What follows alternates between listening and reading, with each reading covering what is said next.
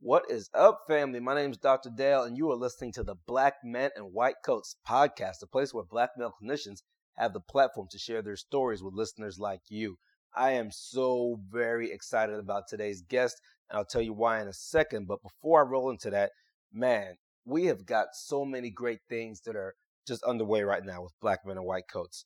And I'm going to start off by telling you guys about the Black Men in White Coats Youth Summits. We have got a lot of summits that we're going to be rolling out throughout the year 2020. We've got summits in February, all throughout the spring. We've got summits lined up all the way to fall of 2020, right? So last year we had a summit just in Dallas, and everybody had a great time, and we started getting people reaching out to us from all over the country. Come to our city, come to our city. So that's what we're doing. We're coming to cities near you. So make sure you check out the site, blackmenandwhitecoats.org. We're going to start listing our cities we're coming to very soon. And just be on the lookout. A lot of you guys are going to be really happy when we show up in your city, all right? So be ready for that. What else we got going on? So you guys know that I work on the books. So Dr. Doc series, I put the first book out recently. So if you haven't got that for your kids, make sure you check it out. Dr. Doc, Tony, and Jace Learn About the Heart. That's the first book. So what I'm doing with this is a 5-book series. And the idea really was made with the hopes of showing young black boys that they can become medical doctors. Now, with that in mind, I want young black girls to read it and to believe they can become medical doctors. I want Hispanic boys to read it, Hispanic girls, white boys, Asian. I want everybody to read it and everybody to believe that they can do this, right? So if you haven't seen it, make sure you go grab a copy, check it out. And I'm just about done with the second book right now. So as of this recording, I'm almost done with the second book. So keep your eyes out. You'll be seeing an email or Facebook post or something coming up really soon with the release of the second Dr. Doc book, all right? You're really going to enjoy it, and even more important, your kids are going to enjoy it. All right, now for what you guys have been waiting for. Today's episode is amazing. I feature somebody who's growing to be somewhat of a friend to me, at least via social media. We've never met in real life, but we do communicate on a regular basis via social media. Dr. Raymond Woorappa. Dr. Raymond Woorappa. He's an orthopedic surgeon. And you guys are going to see from his episode here, he has a multitude of wonderful sayings. And one of my favorite ones, he actually got it from his daughter. He says that it's time to put more chocolate chips in the cookies. It's time to put more chocolate chips in the cookies. And the reason he says that specifically in his life is because he's the only black male practicing in his group, right? So he's a sage. You're going to get that from listening to this. He is a sage. He has so many words of wisdom that he's just going to drop so much knowledge throughout this story. And of course, you guys know how I get down. So I have a lot of things that I can say about him right now, but I'm going to wait to the end so I don't give you guys too many spoiler alerts, all right? I'm going to wait to the end. So go ahead and check out Dr. Raymond Woorappa.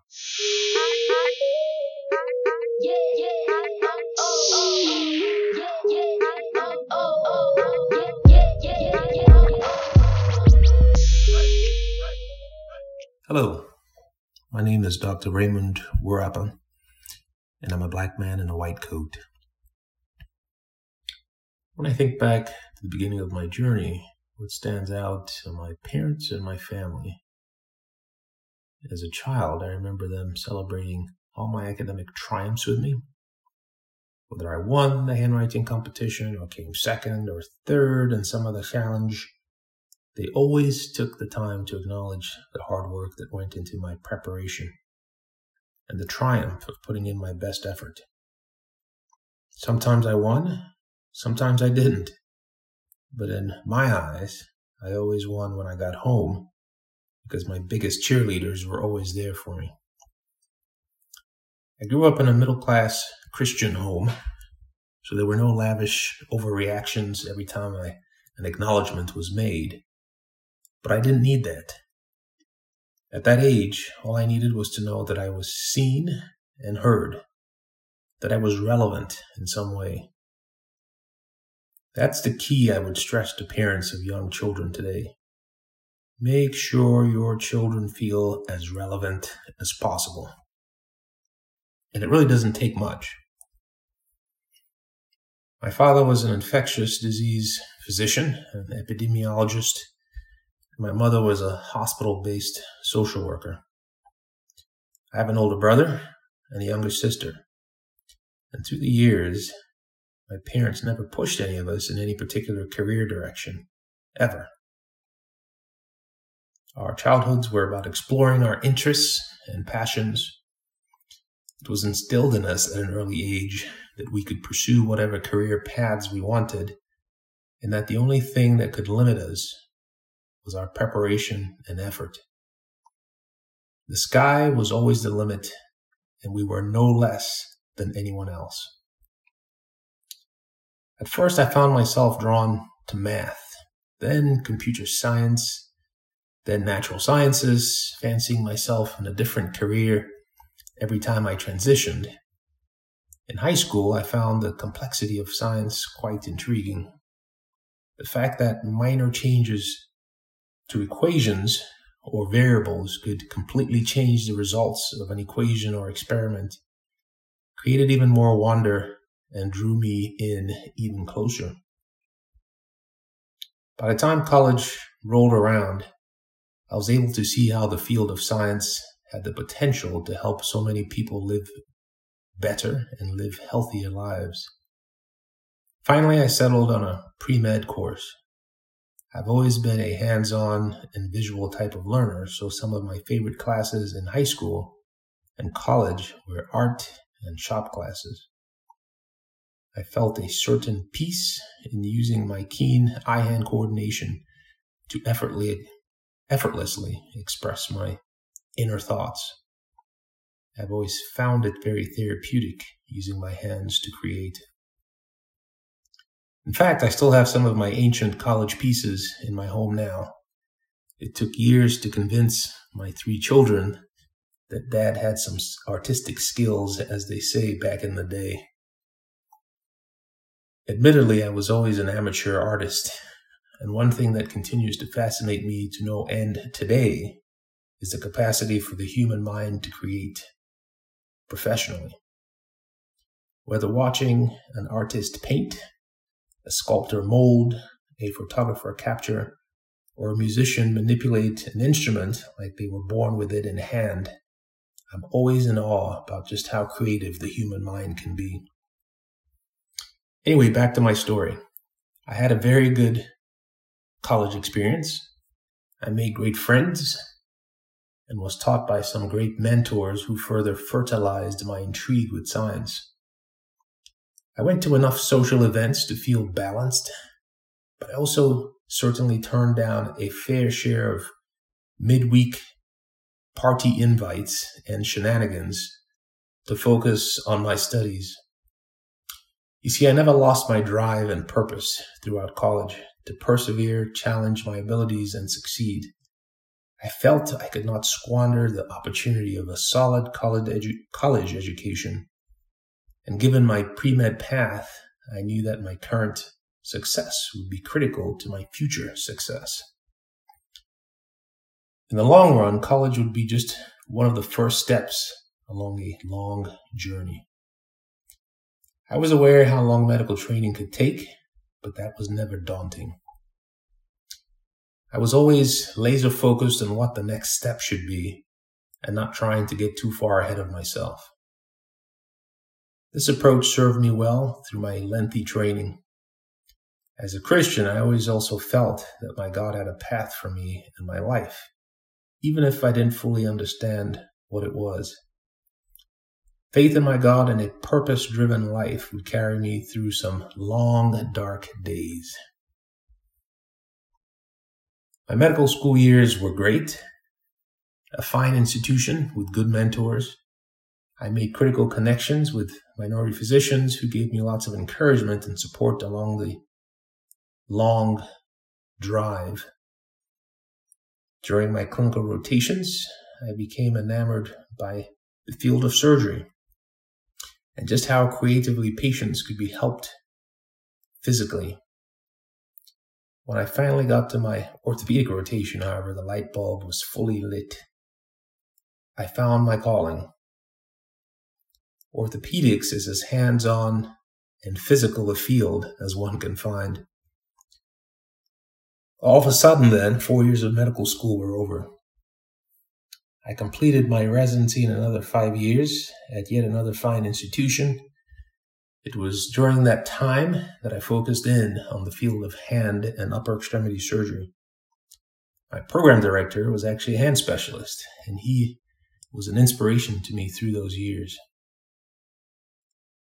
There were not a lot of black mentors in orthopedics around me at that time, but I soldiered on. I found the intricacies of the hand and upper extremity to be a perfect fit for my keen eye-hand coordination. No matter what one does in life, whether simply recreating, working, or living life itself, we do it through our hands. At times, patients are majorly affected by minor hand injuries. This was how I could contribute to humanity.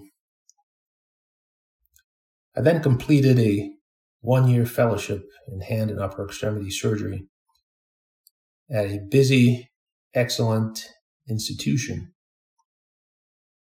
My agenda for that year was always packed with lots of great experiences, and that sure made that year fly past. I must say the highlight of that year, by far, however, was the birth of my first child. What a blessing that put life into perspective for me. As far as training, in my mind, there's a huge advantage to doing the various components of your training at various institutions for a richer, more diverse experience. Finally, the day I was waiting for all those years was here. I was an attending now. One of the most thrilling experiences, whilst also being one of the scariest and anxiety-provoking, is when you realize that you no longer have the cover of an attending doctor above you, that all decisions now stop with you. That first patient and first surgery will always be memorable. I've always been in the minority throughout high school, college, in medical school, residency, and fellowship, and now even after many years in practice. But you simply cannot dwell on that. That just gives somebody else power over you. No matter what, remind yourself that by the grace of God, you earned your way to where you are, period. My practice group currently has over 50 plus partners. It has grown significantly from the time that I joined years ago, but I'm still the only black physician. Don't get me wrong, my partners are great guys that I would hang out with any day. However, that's still a deficit that I hope someday will change when the right candidate comes along. One of my charges is to make sure that when that next candidate comes around, I've already subconsciously disarmed a lot of the unspoken prejudices that I know still exist around me. There'll be no doubt in nobody's mind just how professional, excellent, and team-oriented the next black orthopedic surgeon can be. You see, I went to a good college, a great medical school, an excellent orthopedic residency program, and a world-renowned hand and upper extremity fellowship program. I did not mention their names on purpose, because I don't think that really matters. What I mean is that we are very fortunate in this country to have excellent teaching programs all around us from coast to coast. I truly believe that it's about getting in where you can, buckling down, going for it 110% day in and day out. All your patients down the road care about is that you are an excellent, skilled, ethical clinician in good standing. Let's be clear. I've had my share of tough days and challenges along my journey. Sometimes it was the ancillary staff, sometimes my supposed teachers, sometimes even the patients that would say things or respond in certain ways or verbalize subtle innuendos that had an overall discouraging purpose. This was where self-assurance and purpose were called upon. I could always hear my parents' voices reassuring me that I was up to any challenge.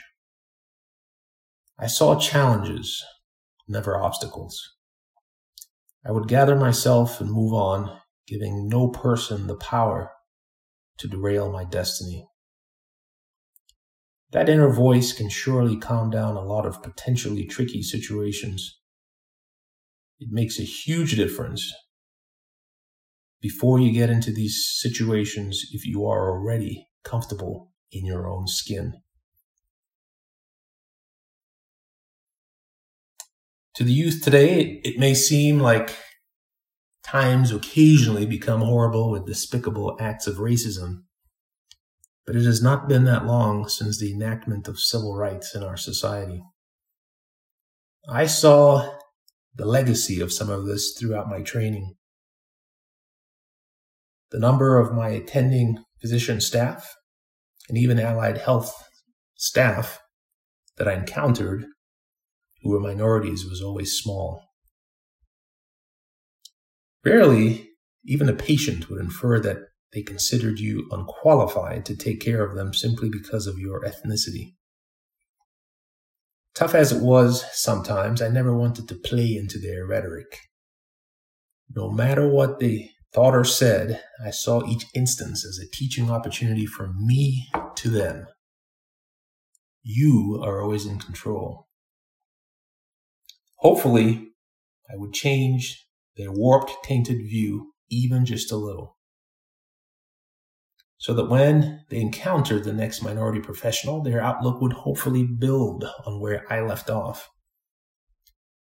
As a professional, there's no valor in becoming confrontational with patients. Remember, you truly have the upper hand to de-escalate the situation. Utilize witnesses whenever possible. Always officially document encounters, especially the bad or unpleasant ones, because you don't want to be surprised someday down the road about the extent to which people may go to wrongly discredit you. Most of the elderly patients in my office just grew up in a different time. They either openly practiced bigotry, were staunchly against it, or silently complicit with it. I try to size people up and meet them where they are. When I can, I even ask that rare patient about the KKK tattoo emblazoned on their arm or forearm. Usually there's a sheepish admission of youthful indiscretion as they try to reassure me that they have evolved into a better human being. Thank God times have changed, but we still have a long, long way to go. Racism was so ingrained in the past that sadly I will occasionally still need to convince an elderly black man or woman in the hospital that I am indeed their consulting surgeon and not their food service or housekeeping service.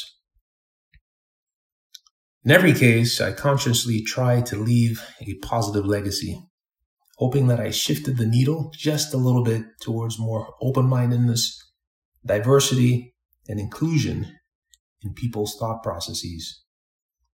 You see, no one is born a racist, but it's very easy to raise one. One striking, simple example in our society is that for almost 100 years, skin bandages have only been produced in a single, very light shade, neglecting the fact that the majority of the planet is inhabited by rich variations in skin tone.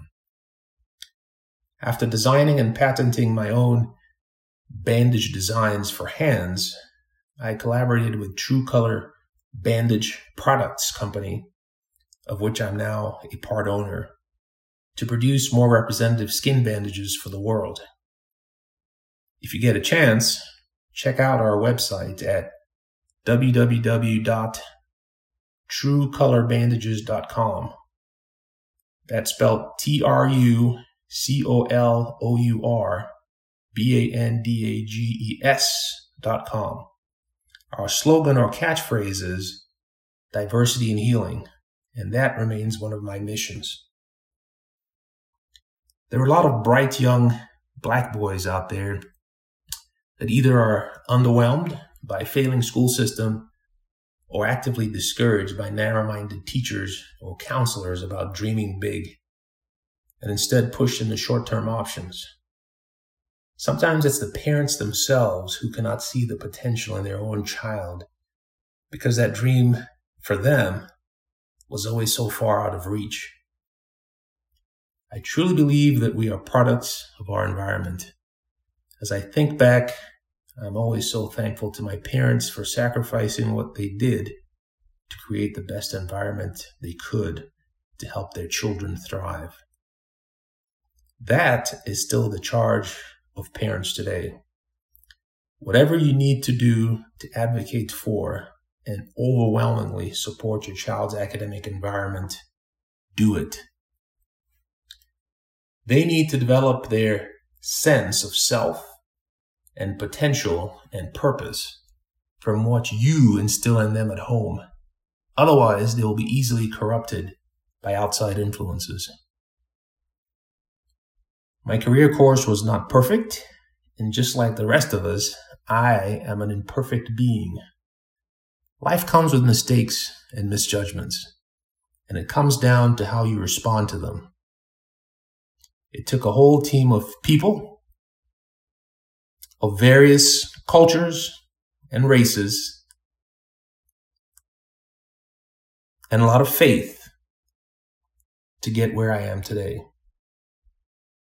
Now I look for opportunities to be part of somebody else's team. Well, that's my story, and I'm still waiting for the next black man in a white coat to come join me in practice and continue the mission.